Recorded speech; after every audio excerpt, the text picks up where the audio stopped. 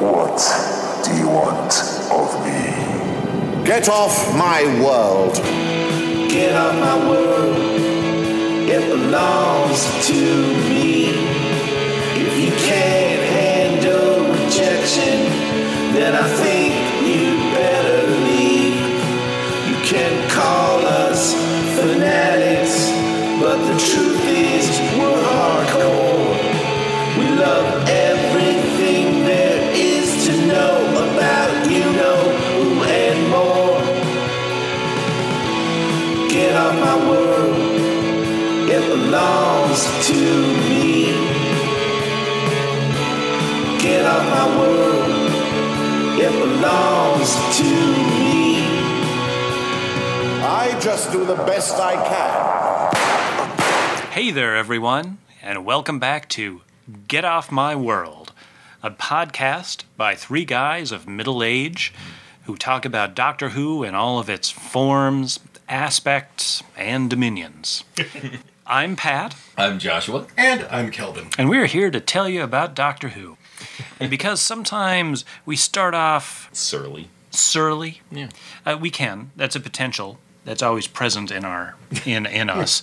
Let's try to avoid that, at least this time. And let's do something I want to call, you guys, I want to call this temporal grace. Wow, did you just invent this? Yeah. I like it. It's lovely. It's got a ring to it, doesn't it? Yeah, a like ring.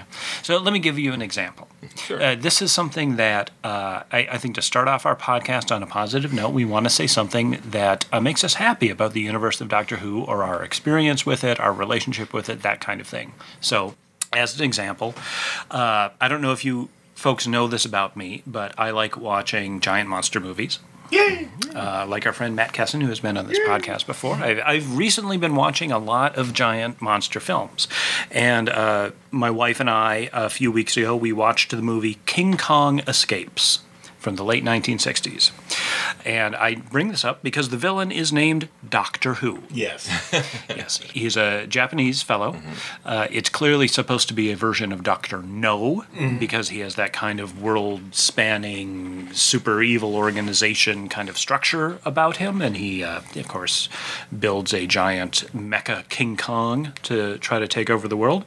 He even dresses, this is a coincidence, I'm sure, but he dresses sort of like William Hartnell. He's got a cape. He's got a round hat. There's a little bit of a John Pertwee atmosphere to him, too. Again, a coincidence. I bring it up only because it's interesting. Thanks for telling us that. Yeah. No, it's a terrible movie, by the way. It's really bad. I mean, of all the giant monster movies I've seen recently, this is very much the worst. I mean, just don't watch this movie. Have you gotten to Son of Godzilla yet? That is actually the next one we're going to watch. Oh, okay. Make sure you have a plentiful supply of alcohol for that. Now, we recently just watched the first 4 of the 8 Gamera movies, and we thought that those were okay. So that's sort of our threshold here. We thought that those were okay. King Kong Escapes, very, very bad. And so we'll see where Son of Godzilla falls in that. I'm guessing it won't be very high. It's when they decide to just overtly be a kid's movie. Yeah. Oh, it's dumb. Well, I will report back if I'm still here. I, like I said last time on the podcast, have been watching a lot of British television, and what pleases me about Doctor Who is continually seeing how it has just permeated the culture backwards and forwards through time, as is appropriate for Doctor Who. And I recently watched a little of this British crime series that was kind of unmemorable called Unforgotten. What did you just say? I missed that. And it is Nicola Walker, who plays the 8th Doctor's current audio companion. Liv Tyler is one of the leads. And there is a reference at one point. They're trying to figure out the mystery, and there's a gentleman in a wheelchair who claims he was in a certain part of the building when the murder took place, but it would involve him going up a flight of stairs. And Suspicious. so she has this moment and says, he's in a wheelchair. How could he get up the stairs? It's not like he's a Dalek. And so it goes to show that we're into this new series Dalek where the joke is if he were a Dalek, he could just fly up the stairs. Instead of the classic old school Doctor Who joke about that, a Dalek couldn't get up the We stairs. have lived long enough to see the joke reverse upon itself. we should be dead. Oh, I know. Oh, my God. So that pleased me to no end and made me a little sad. How about you, Kelvin? Do you have anything in what I like to call temporal grace? Sort of, yes. Now, we're all aware that the animated adaptation of the Macra Terror is coming out. Yes, yes. we are. I'm counting down the days. I have like a I know. Macra Terror advent calendar. I'm so excited. They did, apparently, a minor change to the story. What? They're not crabs. There are no Macras, No, right? no. Yeah, there are no. giant There is no such thing as macro men. I mean, come on. But We've been over this. we've been over this. The scene where the second Doctor goes into the weird tidying up machine and comes out with his shoes polished and his hair combed and he's all horrified. Apparently, that's been truncated because, and I can't quite figure out how or why, but apparently it was too hard to animate. Sure. Somebody holding a pair of shoes? Pretty tricky. I don't know how and why. I don't know. I just saw Spider-Man Into the Spider-Verse a few weeks ago. I saw animation that I never believed possible. Yeah, well, Was Spider-Man holding a pair of shoes? I think not. I guess that's it. Into the Spider-Verse, I think, had a budget. So that might be a factor. And they also went on to say that for vaguely similar reasons, there will probably never be an animated version of the Crusaders Because of all the shoe holding? or the Massacre of St. Bartholomew's Eve What? or Marco Polo. What? Because there are just too many characters in it. Yeah, I've heard that before. And too many different costumes. Too many different costumes. And in one of the missing bits of the Crusaders, there are characters who just show up and they're only in that missing episode and they don't really have a reference for what they look like. If there are no visual references, Yeah. and no one in the world knows what they look like, Don't say it, Pat. you could make it up. No, you can't. What kind of fan are you? They could just do like a little... There are people still alive who saw that episode. We should hunt them down, They're going to write angry letters probe their to Doctor Who minds. Monthly. put them under hypnosis. Not the mind probe, Josh. We'll find out what Without- those extras looked like. Not to go down this rabbit hole too much, but I mean, I've learned to completely distrust anything that the BBC says about Doctor Who. Oh, Russell T Davies is like, we'll never bring the Master back because he's a ridiculous character. Next season, the Master is back. Oh, we'll never animate such and such because this is a thing. And now we got the faceless ones coming out or whatever. They are masters of under-promising. They don't have the over-deliver part of it quite down yet. Yeah, but they underpromise. It's the difference between British marketing and American marketing. It does seem to be characteristic. Yeah. Okay, now we are moving into something we like to call Special Topics Dalek. And this is just a random topic of conversation, Doctor Who related, that we like to chew over for a bit. And this time around, it's Josh's. So what do you got? Okay, well, I think we can all agree that classic Doctor Who is a low-budget program filled with shoddy special effects, inconsistent scripts, hammy acting, and some lackadaisical directing. And I cannot think of a single classic Doctor Who story that does not contain at least one of those things somewhere in it. So with that in mind, and in preparation for our discussion of Time Lash, what makes some shortcomings in a Doctor Who production forgivable and others an inexcusable travesty? Every time I watch an episode that is considered one of the worst episodes of all time, and I start picking on it, and I feel like the whole house of cards of Doctor Who, his entire show, is going to come down, because I start feeling like, well, if I criticize it for that, then I've got to take my favorite episode to task for that thing. And so it's just, how do fans wrap their mind around this and are so adamant about how terrible one thing is and how forgivable? I think a lot of it might just be performances and script. I'm with Calvin on this one. I'm a writing guy. Fundamentally, that's what it is for me. I can forgive a lot as long as the writing is solid. And that's not always the case with Doctor Who either. Yeah, last episode, I think we all agreed that a lot of aspects of the Brain of Morbius script-wise was a mess, but we still professed our love of it. Is it that some aspect has to buy our indulgence for another? It could change, but as long as there's something there to distract or offer in exchange, we'll give you this in exchange for a really poorly realized giant rat. This is the Elizabeth Kubler-Ross bargaining stage of Doctor Who. I agree. She was the worst producer of Doctor Who ever. It's that season where everybody died. But yeah, no, I think you're right. But yeah, no. I think you're right about that. Okay, let's bracket off just nostalgia. Let's just put that aside. Like that's a given for me that I like things. It plays a big factor. A big thing. Yeah, but trying to be like rational about it. Yeah. If the script is working sufficiently, then other stuff I can forgive on top of that. If the script starts to fall apart in certain ways, then other things can add on top of it to increase my enjoyment. Brain of Morbius is a good example. It's not one of my favorites, but because of the lush production of it and just the interesting way in which people look and the sets are dressed and stuff, that is enough to keep my attention. Plus you have this electric Tom Baker at the center of things, which is always, especially in those early seasons, just magnetic. It's hard to take your eyes off Tom And that's Baker. different from nostalgia. Like, people who love a Doctor will forgive a lot of episodes because the performance of their Doctor just charms them. Yeah. And that's what attracted me to Doctor Who, was the character of the Doctor. And that's what got me as a small kid to go, well, that is very unconvincing, but I've never seen a character like the Doctor before on American television, and so I was just glued to it. I've always had a hard time trying to articulate this, but okay, I am somewhat known as a fan of bad movies with significant flaws in the storytelling and the effects and things like that, which is not what I watch Doctor Who for. Right. I'm always afraid to bring that up because I think people will get that confused.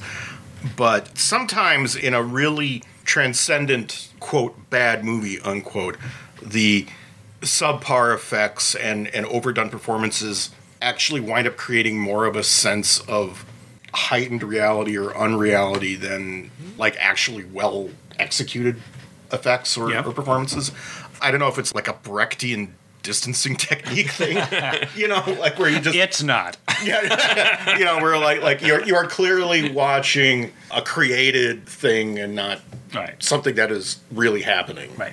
And I wonder if that has something to do with it. Just it winds up being kind of a heightening thing, if done well. I can certainly see that as a way of viewing Doctor Who. It falls apart a little in that Doctor Who is made so piecemeal, and so often in Doctor Who, people in front of the camera, behind the camera, are all doing different things. Right. and so rarely in Doctor Who do you get that consistent voice that you're describing, this heightened agreement from all participants to do it the same way. So there's a part of me that thinks Doctor Who sometimes is more like an accounting thing where you literally kind of add it up, and at the end of the episode, because there's so many different parts, if you get more in the pros column by even 1 or 2 points, you like that episode. You're never going to get this perfect whole out of Doctor Who or a story. I can't think of one. It's pretty rare that I see anything where I literally can't come up with one thing I liked in it. And it could be like, oh, that guy in the background was wearing a cool suit. Or The ever generous Calvin.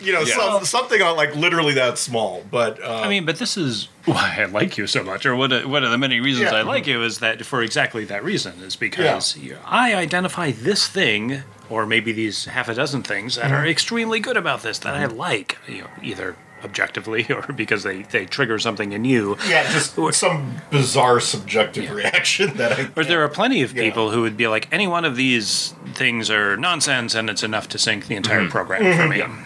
It's a show made by human beings. Does this need to be said? It's made by human beings. It's not made by... but what I mean by that is that I think we can view it with a certain indulgence. If we see Ibsen performed on stage and it's like, I saw The Doll's House last year and it was much better than this one, it's still The Doll's House. And you can kind of see how human beings are interpreting different things. Maybe we're all too accustomed to the idea of a perfect surface of something. Avengers Endgame, sort of perfect mechanical surface of everything being exactly correct. But I sort of like the messiness. I do too, but and I also it could be totally wrong, but I read in effort, I think, sometimes when I watch Doctor Who. And there might be a poorly realized special effects, but you can see the care and the effort put into it. And I give points for that. Because I also know the backstory. I know the restrictions they were under in putting this show together, so that's maybe part of that nostalgia piece. But there are those episodes in Doctor Who where you really feel like, come on. I know, even in 1982, you just had to give a crap. And this would have been better realized or slightly hidden. The difference between a poorly realized monster that is directed in a little bit of shadow than the glaring lights on the Merca in Warriors. It might be like a generational thing of the media of the bygone age, that you had to really put more of yourself into it, rather than just sit there and passively let it wash over you. You know, you have to kind of be putting an effort into watching it, and that creates a different kind of enjoyment experience than just, I'm going to sit in one of these recliners in a multiplex and have a $200 million movie at full volume, just absorbing every sense that I have. Well, I'm an old-time radio fan, and one of the reasons I like the Big Finish audios, too, is it's just not that much of a step to listen to audios and supply all these visuals and imagine everything going on, because that's how you watched Doctor Who. Yeah. You gave them a little bit of help. Oh, it's supposed to be a spaceship. Yeah. Yeah, I mean, I'm not supposed to see that string. you have to choose what you love to a degree, right? And getting back to something that you mentioned a little bit earlier about the stuff that's behind the creation of the program, I think we allow that to inform our aesthetic decisions about Doctor Who in a way that we wouldn't under some other circumstances. For example, if the American Nazi Party was making a Doctor Who style show right now, I would not give it the same sort of indulgence that I give whether the scripts or the special effects were at the same level of Doctor Who, that it would be fundamentally incompatible with what my beliefs were. Doctor Who was not. It was a very fundamental part of my growing up, and so I give it that love. And as long as it doesn't betray that love too much, not every time anyway, then Doctor Who will change. I'm always kind of... But Doctor Who does. That's the amazing thing. I'm always kind of astonished how small... I don't want to use the word trigger, because that's too... It's got a depth. Yeah, it's got more of a depth than I mean. But just some small detail of whatever they're watching, the person just goes, well, I'm out. And they just get up and shut it off and don't watch the show anymore or read the book anymore. And I'm always kind of amazed by that. Like, there's a scene where some characters, it's breakfast and he's eating bacon and eggs, and you're like, well, I'm out. That character would never eat bacon and eggs. Or, I'm a vegan, eating bacon and eggs is wrong. Or, my dad was really awful to me at the breakfast table all the time, so I have all these issues about people eating breakfast. Is that the kind of people you hang out with when you're not with us? Because that sounds awful. There are days when it feels like that's true. My advice? Not really, no. Ignore all humans. No, I'm just always amazed at, like, the weird little details in something that are deal breakers for people. Sure, like, and I can get it, yeah. And on a really real level, there are triggers. There are people like have gone through a particular thing and is like, I don't want to watch that. I don't want to watch that thing. I don't mean like. But we're not talking assault. We're not talking about Jodie Foster and The Accused here. We're talking about or a private decision not to watch something. It's when they need to make sure rage everyone on the knows. internet and no one else can enjoy it. Yeah. Although I just have to say quickly that I think we really missed a beat not calling this podcast "Ignore All Humans." If we could go back in time. And now round 3, the randomizer. And the randomizer has chosen for us, as a special punishment, the Time Lash. It is the 5th story of season 22, written by a young, inexperienced man named Glenn McCoy and directed by Pennant Roberts. And I think I'd like to start things off with my hot take to let you know where I am at with Time Lash. And upon viewing this again, I was kind of this opinion the last time I saw it. And with this viewing, I definitely am. I'm going to come out and call this the best of the worst of the 80s. I think it is. Way to stake a position there, Josh. No, but I mean, it is arguably not good. Yeah, no. Yeah. Why? Or maybe it is the worst of the 80s, which also makes it highly entertaining to watch, because I can't think of any other Doctor Who where every production choice, good or bad, is the most extreme one possible in one direction or another. How are we going to realize the Bandrels? Puppets! There's no in between. What should the androids look like? Blue with yellow hair. You know, what historical figure should we do great disservice to? H.G. Wells. It's just... And the sets are really weirdly minimal. But not atrocious. No, it's... The Time Lash is That Time Lash is pretty bad. I mean, it's only the title of the story. So... and the Bandrels probably a place to save some money. Adorable. They're adorable. They're adorable. But my argument is, I don't think this episode is ever boring. It's jaw-dropping in every choice it makes. There are way better episodes of Doctor Who that aren't as entertaining to watch. No, I think I ultimately hold to the philosophy that the worst thing you can say about any piece of media is that it is boring. Yeah. Oh, I think you could say worse things. This is appalling. This is presenting a philosophy. I can't... You're right. This is not a Nazi story. No. There's a lot of things that get brought up in it that, I keep thinking, like, this would have led to a better story, but they don't do anything with it. Like the Bandrels. I kind of wanted to know what the relationship between the Bandrels and the humanoid aliens were a little more, and it's just there. Well, because there's so much packed into this. I mean, poorly realized, but a lot. This is quantity over quality, for sure, with some exceptions. There are actually some really nice things in here. The Borad is a really nice piece of costuming, and it seemed like the actor was like, I am determined to balance the acting scales, and I am going to go as small and understated as Darrow is going huge and absurd. Must balance the Darrow. Right? Because he plays this in a understated, sinister form. And it seems like, in general, everything with the Borad in his chamber, the director got excited about, and the lighting is good. It's atmospheric in there. And I actually really like the android design, as bizarre as it is. It feels real because it's so bizarre. I wish the android did more things. Like, I remember the android being a really central thing in the story, and you watch it, and he really doesn't do anything except talk like this a little bit once in a while, and then blows up. Freaks out by hand mirror. Why did the Borad build the Time Lash in the first place? What the hell was his goal here? Yeah. I'm going to build like a time corridor to medieval Earth. Excellent question. That way lies madness. And there's literally no background for why this is there. My no prize is that it was just a side effect of his time aging device that he likes to use to kill people with. Mm-hmm. I'll take that. I'll just put that out there. Well done. Okay, and how does the Doctor figure out that mirrors are going to screw up the android and stuff? How does he know there's a giant portrait of the Third Doctor behind the wall, and behind the portrait of the Third Doctor is a big mirror? How does he know this? He doesn't know the Third Doctor portrait is there. That's just fun for us as fans. Yeah. Earlier on, he and Perry comment on the fact that everything is so dull. So the set is intentionally dull and lacking in mirrors or any shiny surfaces, in which the Borad, who never leaves his little room, is still concerned that he might somehow leave and see his reflection. Sort of an Uber Doctor Doom, where he I saw my image.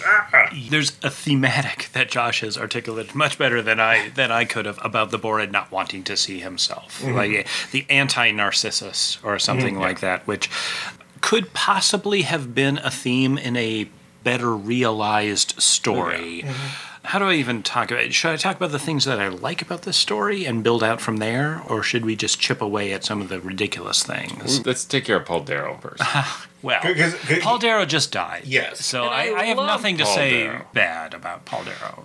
I mean, his performance is it's terrible. Inexplicable. Yeah, but I love it. What I heard is Paul Darrow intentionally acted Malin Tecker in this bizarre, over-the-top, crazy way as a way of getting back at Colin Baker, because Colin Baker was in Blake 7, I guess, at one point, and he felt like he chewed too much scenery. I heard I heard the same story, and I actually had enough free time to go back and watch that episode. And I love you, Paul Darrow, but Colin Baker is not anywhere near A, as over the top as Paul Darrow, or B, he's totally within the range of every bad guy performance in Blake 7. Yeah. There's nothing extraordinary about his over-the-topness. Paul is just giving himself some moral cover for this episode, I think. But if it makes you feel better about Paul Darrow's performance in the extras, he's being interviewed. I don't know if you watched it, but it is so funny because he has this quality where he's sort of proud ashamed. And he's sort of laughing and has a little bit of a twinkle in his eye about it. And he recounts a story where he was shooting scenes and John Nathan Turner came in and told him to stop doing whatever it was he was doing. It's too much. So he has the amazing story to tell that John Nathan Turner told him he was being too camp. Like Too much. too much from John Nathan Turner. That is amazing. But he just kept doing it. Of course. And stop the him. last line from Darrow in that behind-the-scenes featurette is him with this just awesome Darrow smile saying, "When Tekken dies, just turn it off. It's no fun anymore." He's not wrong, though. When Tekken dies, it's not that the story becomes uninteresting, but the entire thing is weirdly lopsided. It has a strange momentum to it, because Tekken is killed by the Borad, and then the Doctor kills the... Even his skeleton is a ham. The drop of the skeleton is so funny. Oh. It lands on its butt and then falls like straight backwards with this comical clunk of its skull. Can we do another take with the skeleton? Nope. Touch it. Sorry, go on. So, and then the Doctor kills... Sidebar, by the way, when I was writing up my notes for this, the autocorrect was always changing Borad to Brad. So I'm just going to call him Brad for the remainder of this episode, if you don't mind. So when the Doctor kills Brad after that, it's in a very cold-blooded Colin Bakery sort of way, too, because he captures the killing beam in the jewel. And then executes him. Yeah, he just murders the dude. Like, straight. I was like, that's cold. So then Brad's dead. And then there's a whole long sequence where the Doctor has to talk with the puppet guy and then intercept the missile with the TARDIS itself. And within that, there's a long scene with Perry, which is actually quite well done on the page, I think, but is executed in a very bad way. She's trying to be with him during this dangerous moment. Why won't you ever cooperate? Because I worry. It's my caring nature. You know, it's actually fairly well done, and it's sweet, and I think it's meant to be sweet, except that we don't... Nicola Bryant and Colin Baker and the director are just not doing it. But also in the extras, Eric Sayward said that the script came up short, and so they had to add those TARDIS scenes. So that's that awkward length of TARDIS scenes with both Perry and H.G. Wells that really kills the weird thing where they like have to strap themselves to the console. Yeah, that might have been part of it. He was unclear which TARDIS scenes, but every TARDIS scene is too long in this. Yeah. Am I the only one who was kind of puzzled why they decided to use H.G. Wells as a sort of distaff Adric? The whole thing about it is totally misjudged. You know, they hired an actor who looks a lot like Matthew Waterhouse, I think. I think there was a part of them that wanted to trick the audience to make sure they didn't guess it was H.G. Wells, but then you get to the end and go, I didn't guess it because that's not H.G. Wells. There's nothing like H.G. Wells about him. So they succeeded, yet failed. You know, there's an episode of Legends of Tomorrow where they go to the American West and they meet H.G. Wells's mom with like a baby H.G. Wells there, which, needless to say, that didn't happen. Makes no sense. So that is more ridiculous than this story, but he doesn't look like him, he doesn't talk like him, he doesn't have the same accent. Why would he be doing a Ouija board sort of thing? And beyond the fact that he does... Deep breath. Yes, thank you. Beyond the fact that the story does a biographical disservice to H.G. Wells, stipulate that. The fact that he's there is even more offensive to Perry's character, because it means that there's nothing for her to do. Like, even by Doctor Who standards... there's plenty of stuff for her to do, to be put into, like, leashes and dragged around and sexually menaced. Come on. They take a lot of time to do that. It's another story where Perry's there to be near raped by some particularly disfigured, horrible villain. Yeah, and I'm so sick of that. Even the android takes time to comment on her attractiveness. Yes. Like, one of the side characters goes, well, that's a very attractive woman. The android's like, Yes, she is. And I'm like, you're an android! Oh my god, I didn't even notice that. My headcanon, though, for this is there's a side effect we didn't know about for the cure of Spectrox poisoning that results in this sort of extreme release of pheromones.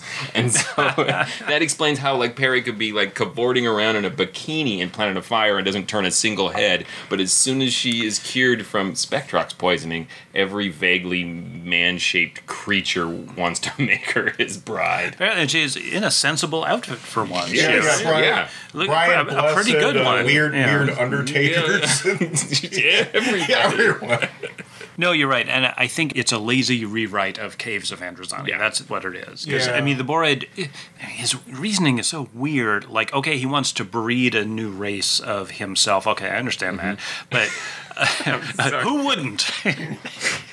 The world would be a lot better if there was just a million of me. Yeah, I mean, we can all relate, right, fellas? Yeah. But it's not the weird sexual fascination that Cher's Jack had. It has nothing to do with self-image in the way that Cher's Jack was ashamed of the fact that he was a disfigured person. This is like a weird monster who can't see mirrors. It's a weird thing to be introduced at the end. Like, Yeah. here, I will bargain off Perry's body, says Yeah. the doctor, but let her look at you and see if she wants to accept you. Like, where did that come from? And it's really uncomfortable because she keeps objecting and he keeps saying, "Be quiet. Yeah, We're men. We're negotiating over you." Yeah, it's gross. It's a super uncomfortable scene by any standard. Brad.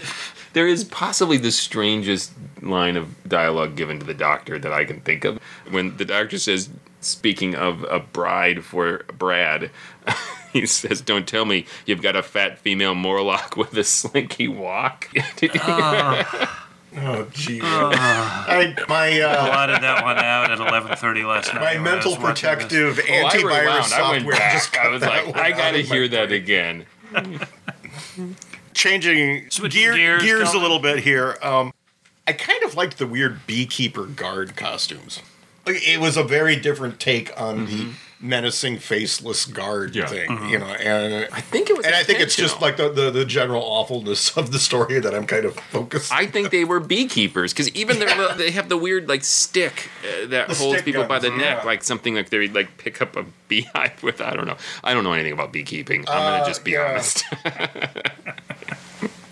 Don't have a bunch of apiaries around the house. Yeah, well, we're picking up on details that we like, so I'll say that I liked the weapon design. I thought the weapon design was pretty cool. The android had a cool gun that went over his arm. There was Yeah, a that was laser really cool. cannon that was pretty cool. I liked the Bandrel puppets. I thought they were charming. The doctor's it's war.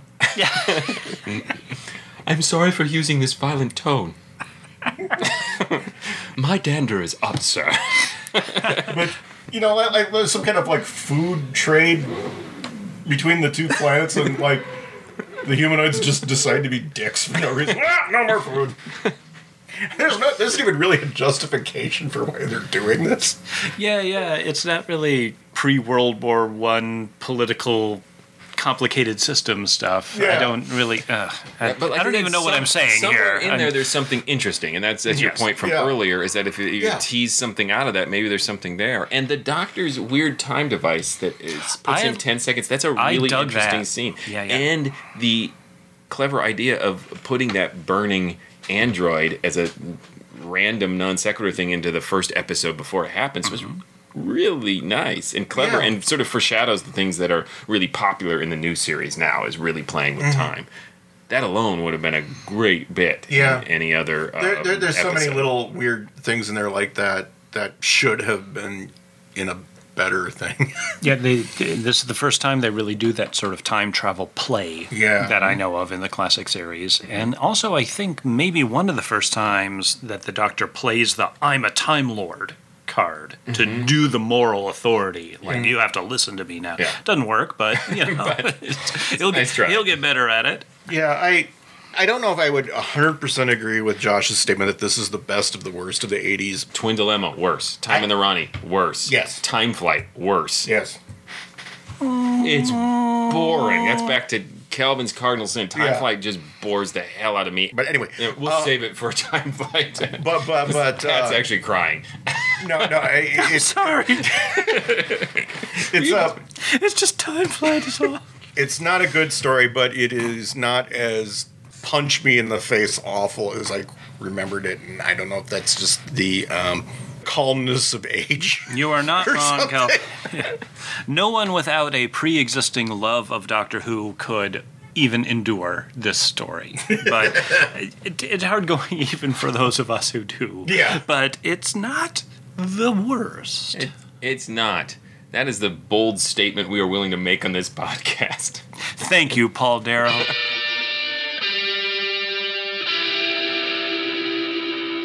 And now for round 4, something we like to call Silence in the Library, in which we talk about printed Doctor Who material. And we're going to continue our discussion from last episode as we continue to talk about the 5th Doctor comics from Doctor Who Monthly from the early 1980s.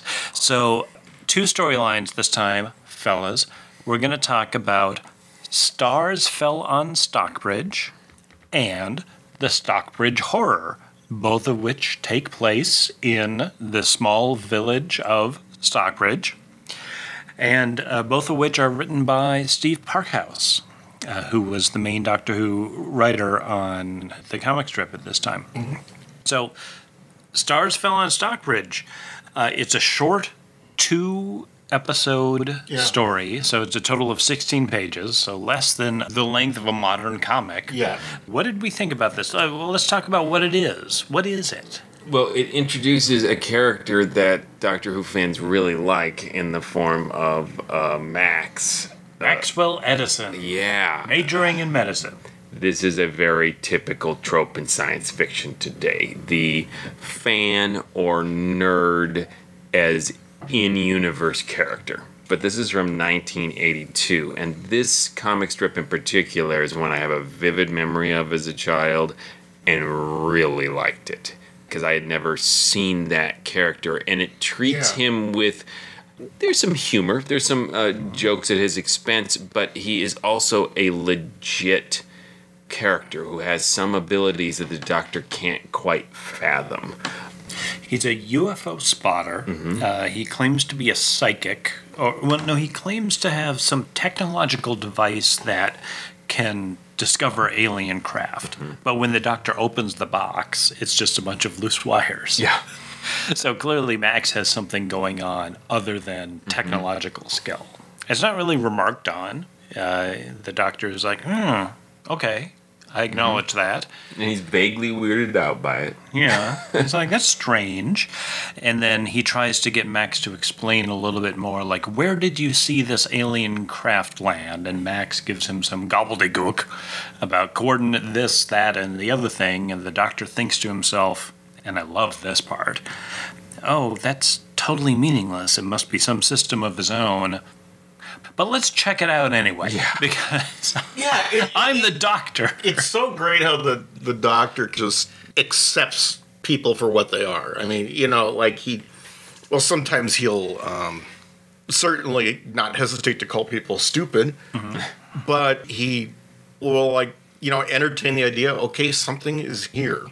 And, maybe we could kind of hand wave it away as like, oh, it's some Time Lord quasi-telepathic sense that he has or something, but it's also fundamental to the mission of Doctor Who, I think. You talked last episode, Kelvin, about the equality of British comics from this era that we weren't quite able to articulate, but we can recognize it when we see it, and this is part of that. There's a leftward tilt in British comics of this era that is sympathetic to people on the outside, like Max, who's Asperger's guy or autistic, or at least he's certainly outside of the normal pub life of villagers who are constantly making fun of him and stuff. And this is most of the comic creators that I know of in British comics of this era: Alan Moore, Alan Grant, all the other people who were working on 2000 AD, Steve Parkhouse here, had that kind of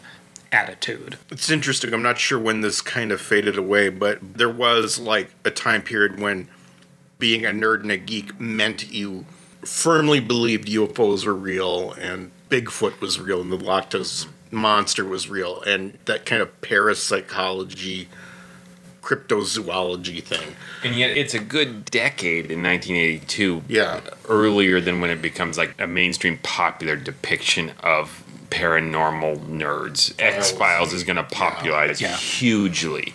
Doctor Who itself is going to do a little bit in a couple years in like The Greatest Show in the Galaxy, where we have the weird fanboy of the psychic circus, which is a sort of metatextual acknowledgement of a nerd and a fan of the series itself. When I was a kid, I didn't ever remember seeing or reading something quite like this at that time. There may have been, but in my personal timeline, this was sort of like, wow, that's really cool.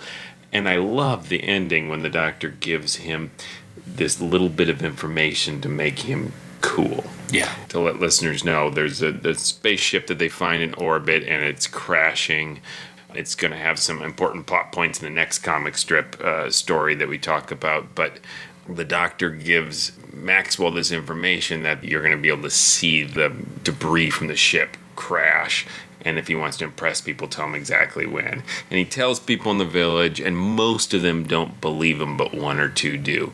And that's one of those great authenticating writing details where he doesn't decide to make it where the whole town realizes they were wrong about Maxwell. It's just this sweet moment where one or two people look out their window and suddenly have a little more respect for him, and I love that moment. It's cool. It's like a weirdly much more grounded in reality kind of emotional moment than you would think of in a Doctor Who comic story. It's nice, too, that it prefigures a certain type of Doctor Who story that you see in some of like the fan anthologies from later years. Like, what does it mean for this godlike creature to just brush up against your life for a moment, for 16 pages? Like, I'm Maxwell Edison, all of a sudden I've been on this adventure or whatever, and then the Doctor goes away, and presumably maybe I never see him again. We'll talk about that later. But it has an effect on your life, like a flapping of Zeus's wings as a swan or whatever. It's going to be a huge theme of the new series. And maybe we can talk about the next one right now, too. Yeah. It leads right into it. So, a moment to acknowledge that this is the end of Dave Gibbons' run on Doctor Who Monthly. A moment of silence for it. Yeah, he'll go on to DC beautifully Comics. illustrated. The stars falling. The next story, the Stockbridge Horror, Steve Parkhouse actually pencils his own story for these first two parts, and then Mick Austin takes over and does the art. And Mick has a much more scratchy style than Steve Parkhouse does. And Parkhouse does, I think, a fine job delineating the story, but he's no Dave Gibbons. It's hard to compare. Not fair.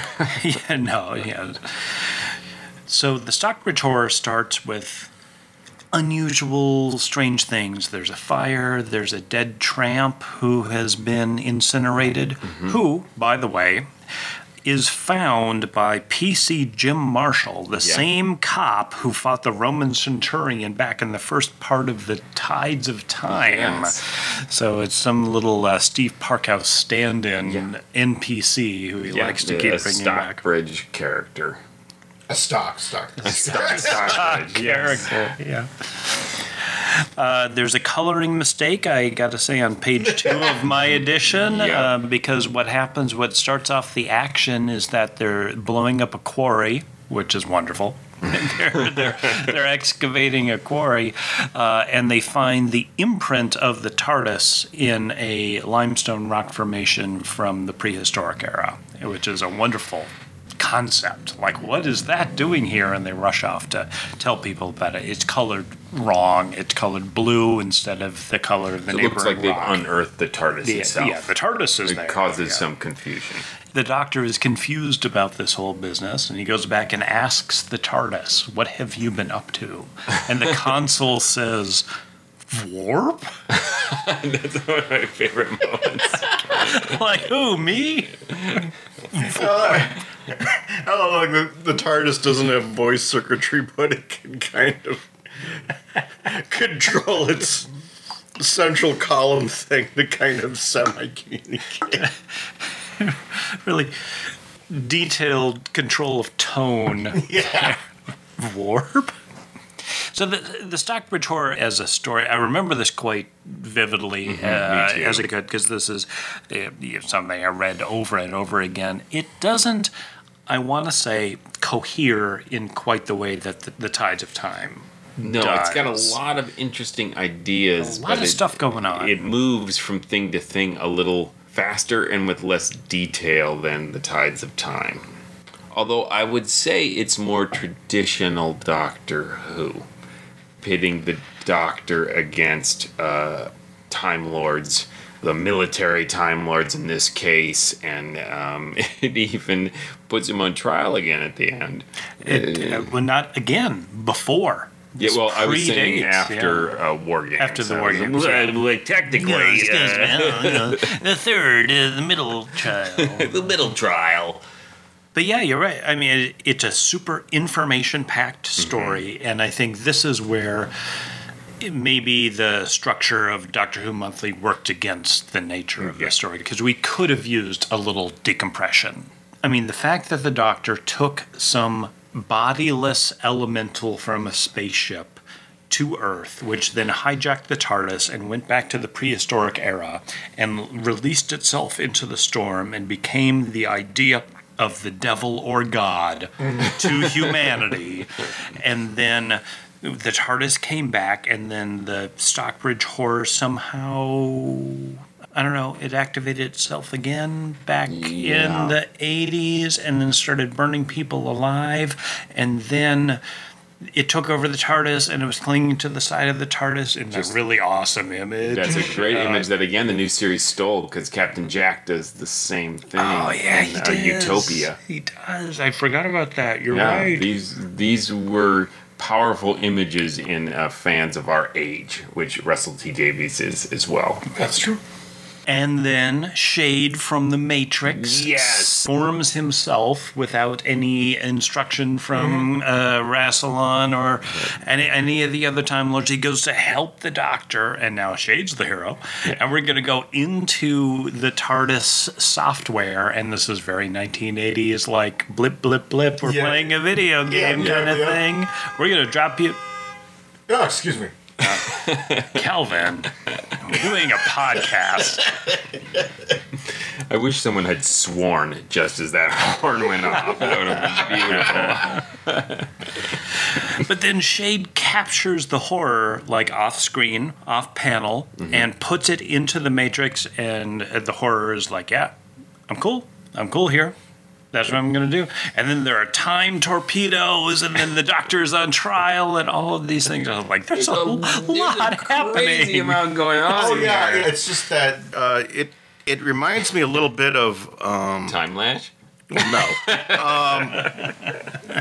The European approach to comics, those like Franco-Belgian kind of stuff that would show up in heavy metal. Yeah, like which would just Mobius. be dense with imagery, and trying to pull a plot out of it was almost impossible.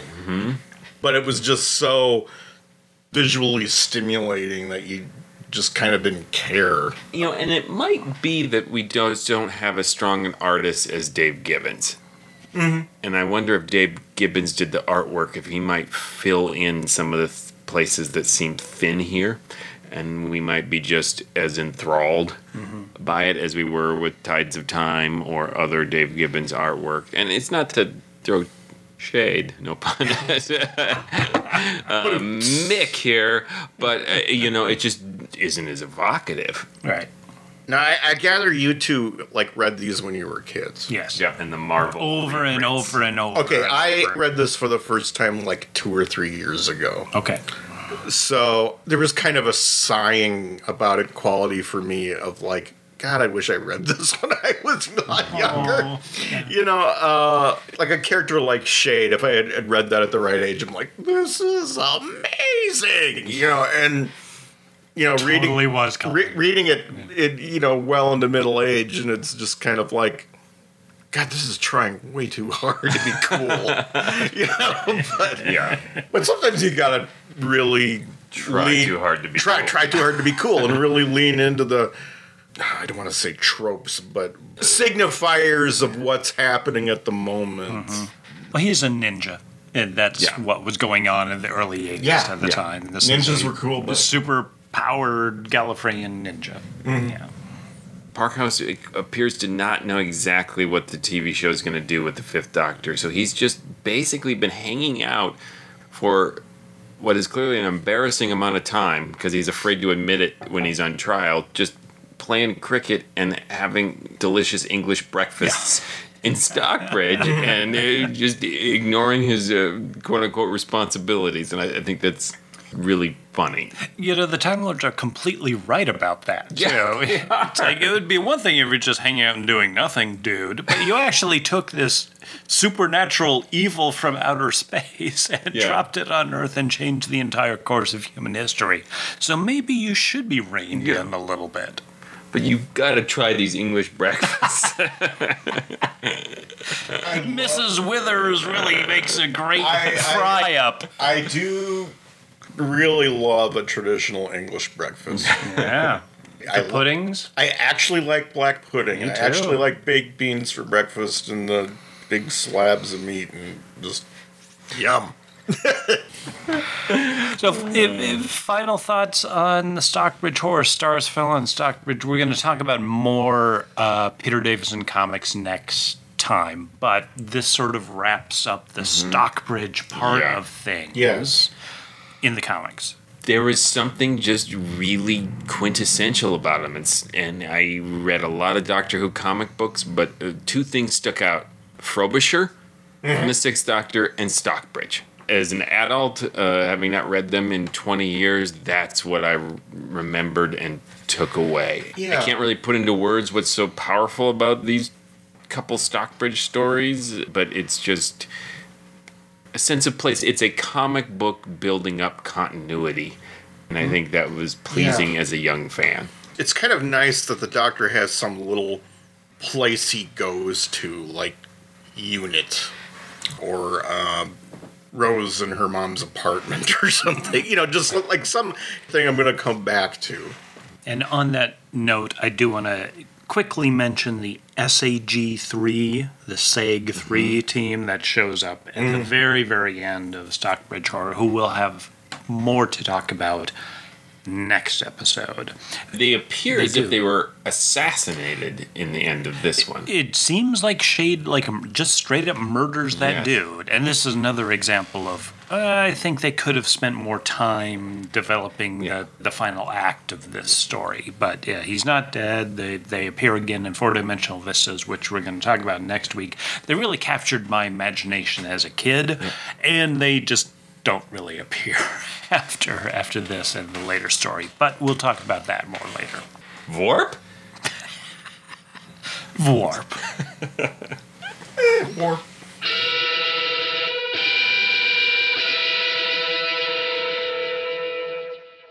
And now round 5. Arcs of Infinity, in which we return to our Big Finish audio trilogy, returning the Fifth Doctor to Stockbridge. And this is the second installment of that trilogy, Eternal Summer, written by Jonathan Morris.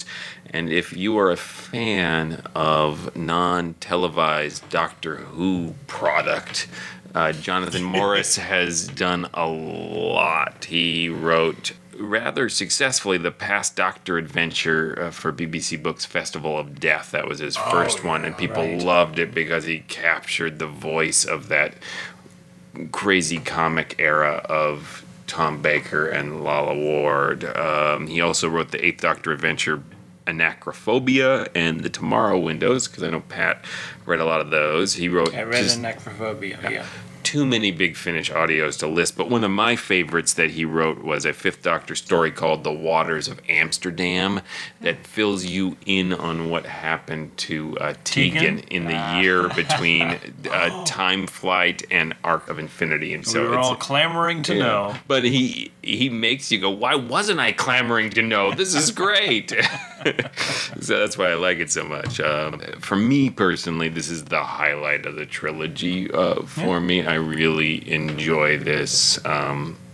I would say for surface reasons. I just think he writes really nice dialogue.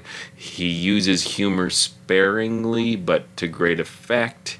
There's a great atmosphere in this. It's very Bradburian in that it has this nostalgic, idyllic setting. And I think he really captures what I loved as a kid about Maxwell, who returns from Starsville and Stockbridge. Yay, Maxwell Edison. Played by Mark Williams, who would later play Rory's dad on the TV show, and for most nerds know him as Mr. Weasley in the Harry Potter films. Yeah. So what do you guys think? I liked it. I think I liked Castle of Fear more, but I basically liked this, partly because, maybe in spite of, like I always wanted to do on my own, a Doctor Who story where there's like some small town that's just kind of reliving the same day over and over again, which is kind of what this is. Mm-hmm. So I'm like, well, that idea's gone now. So you're bitter. So I'm really bitter. No. Doctor Who always robbing Kelvin. But one thing I found interesting about it was the Lord and Lady of the Manor thing. Yeah. Which, I gotta spoilerize the whole show here. It's an alternate future version of the Fifth Doctor and Nyssa, who have grown very old and have become evil and like feed on people's memories.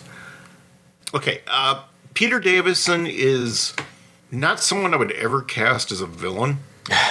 His boyish face and blonde hair stuff, like he's just not a villain type. But this gives him an opportunity to be a villain. And it was kind of fun to hear him just going for it. This is like really extreme, crazy, I will eat all of you kind of villain, Yeah, and they're supposed to be decrepit by now. Yeah. And ancient, so he really plays that in his voice. And you can tell they're having so much fun. And it's a nice surprise in the script. I did feel like I've seen this story a lot. Yeah. Well, The Tides of Time had sort of a time wobbly thing going on. I saw it again on Legends of Tomorrow, not terribly long ago. The story itself references Groundhog Day, Buffy, The X-Files, and Terry Pratchett, all of which very obviously metafictionally feed into this story being created. So allowing that kind of self-indulgence, I dug it. I liked the evil Lord and Lady of the Manor. I particularly liked how they felt like the great vampires from State of Decay. Yeah. It seemed to me like, when Time Lords just get to a certain age, they turn into the great vampires. I don't think that was intentional, or maybe it was just sort of in the background of the story, but I dug it. I thought that was cool. Like Kelvin, I didn't like it as much as Castle of Fear, partly because it was so familiar to me, partly because I did get a little bit tied up in the time loop thing, trying to figure out the logic of it. So, if you guys will indulge me for a moment. Did you figure it out? No, I didn't, but I spent a lot of time trying to figure out where Max was from. What time Maxwell Edison is actually from. Because it would make sense that he's from the early 80s, like has been established in the comic. Now, tracking back to Starsfell and Stockbridge, we don't actually know that occurs in the 1980s. True. But it's plausible. We all assume that it takes place in that time. But if that's the case, then he could not have been telling the truth to Liz about being named after the Beatles song, Maxwell's Silver Hammer, because that would make him at most like 13 years old. That's true, yeah. So if he's from the 80s, then maybe that was just a joke he was telling to Liz. The coincidence of their names made it like, my mom named me after the Beatles song. That would be impossible. However, if he is from the 2000s, then it does actually work. He's returned to the same period that he left at the end of the story. However, the townsperson he talks to doesn't know who he is, and neither does that alternate version of Liz, which suggests that he is not from the 2000s. Yeah. And also, the town itself. So if it disappears in 1944 and 1945, which is established because the cover story is that it's destroyed by a V-2 rocket, which would have to be one of those 2 years, then why does the time loop sometimes incorporate elements from the future? The Doctor sees fashions and cars from the 1970s and other times. It covers 60 years, I think they established. But there's no reason for it. Yeah, and why does it do that? And where's Max in there? And then it just all like collapsed on me, and I couldn't follow the logic any further. So anyway, that's pure Pat Harrigan there, you guys. You are 100% right on that. I tried to follow it this time. This is the second time I heard it, and I couldn't. But what it reminded me of, and I think I've used this comparison before, is like a Raymond Chandler novel, where if you actually scratch the surface and try to figure out the mystery plot of it, it kind of falls apart. But if you just sit back and then do it, like, this is plotted this way to create engaging scenes. And I'm willing to forgive it for that reason. Well, but you're right. I kind of took it that Maxwell Edison was like about Mark Williams' age, which I'm guessing is about 60. Which would make sense in terms of his first appearance. He was around like he would have 40 been, or he would have been 30 like 30 20 or something. Yeah, and again, like I say, I'll allow it. I'm not nitpicking to be a dick about it. Lizzie was in Pig. I love that acronym. Psychic Investigation Group. Right. Because Stockbridge vanished. Yes. But now Stockbridge didn't vanish, so she didn't experience that timeline. There is no Pig. To me, it was obvious that's why Lizzie didn't recognize Maxwell's, because she just didn't experience that. But in that timeline, if she had been living in the same village as a Maxwell, she would know who he was. There's some suggestion that he is Maxwell because of his powers is somehow outside the sphere of the time bubble. He seems to recognize it more than others. But he's supposed to die, too, in a motorcycle accident, which is that the motorcycle accident from Stars Fell on Stockbridge where he hits the fence and flies over? I don't know. Or a different one. Or we just know that he's a bad motorcycle driver. He should really have his license revoked. He should have died 30 years ago. I thought it was a nice nod to that comment. I think it's a nod, The child in me loved the condensed audio adaptation of The Stars Fell on Stockbridge, where we got a little flashback reenactment of lines and bits and pieces from that, and it was a joy to hear. And I also, because of what I found so enjoyable about The Stars Fell on Stockbridge, of this sort of sweet attitude toward Maxwell, the little tiny condensed romance between him and Lizzie was very appealing. I was kind of disappointed he didn't ultimately find permanent love. But I think that would have been too nice of a bow. Yeah, maybe. Yeah. I'm with Josh on this. I think he felt the potential of it and understood that with the rewriting of time that wasn't going to be a thing, but now he felt more capable as a human being. I think it... Maybe I'm projecting. No, I think because he decided, I am a psychic investigator. He was no longer embarrassed of it. It helped him realize his potential. So I think it was a nicer touch than having it just be a happily ever after. Doctor Who narratives are always about therapy. Yeah. So the demon, that's the Stockbridge Horror, right?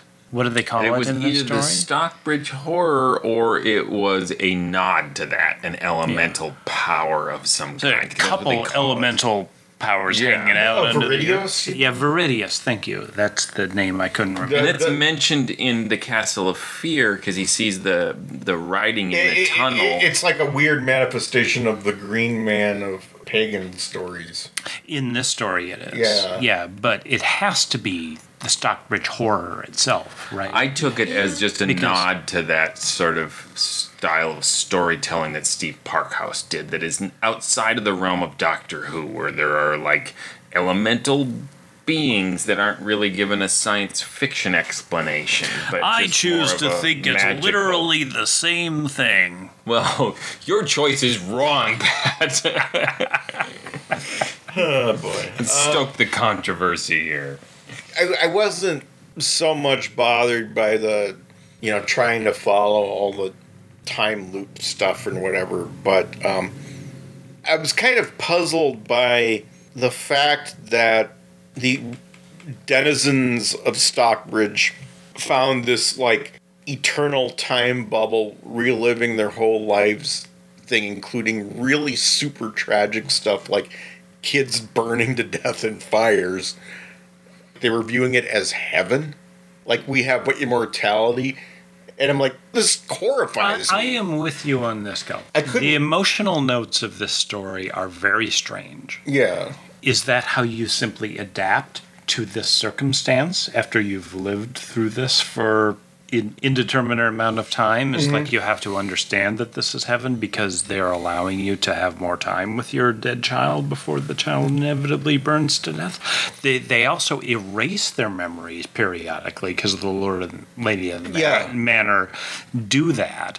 So, you see, here's what felt real to me about it, is that I think it's a very human thing, this idea of this horrible thing happened and I get this chance to sort of erase it, where you can die and you get to come back and you get to relive the happiest parts of your life, and then the horror comes again. But we can make it better by getting to relive the joys, and then finally that wears off and you realize it's just a cycle of horror and joy, and then you get your mind erased.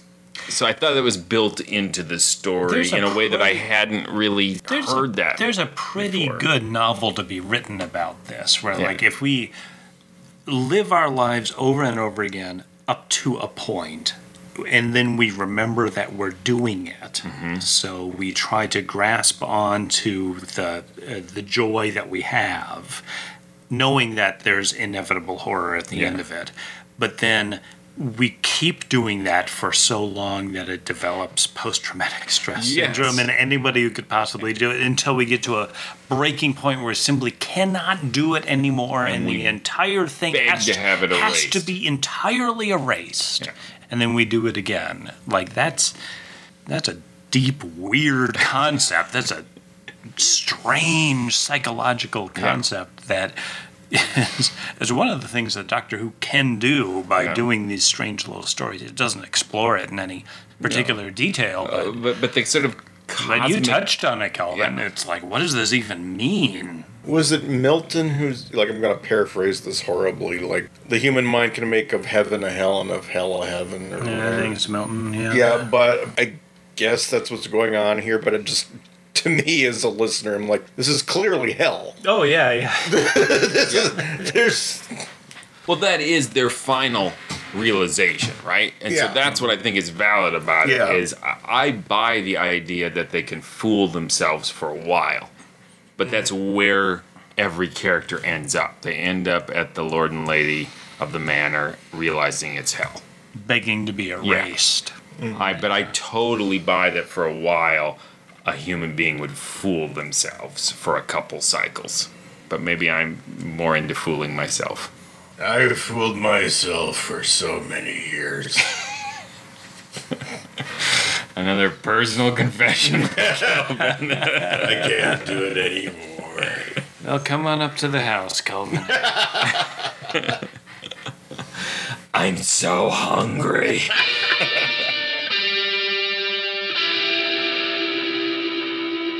Well, that's it for this episode of Get Off My World. Thanks for listening.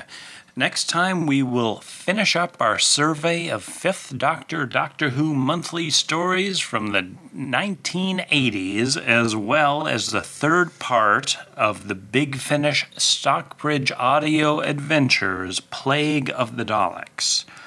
And, let's not forget, the randomizer. What did we get? Well, let me tell you, we're going to watch episode 23, William Hartnell's The Ark. Oh, wow. From 1966. But in the meantime, I hope you all remember that I am Pat. And I am Kelvin. And I'm Josh. And we're always perpetually saying, Get off my world!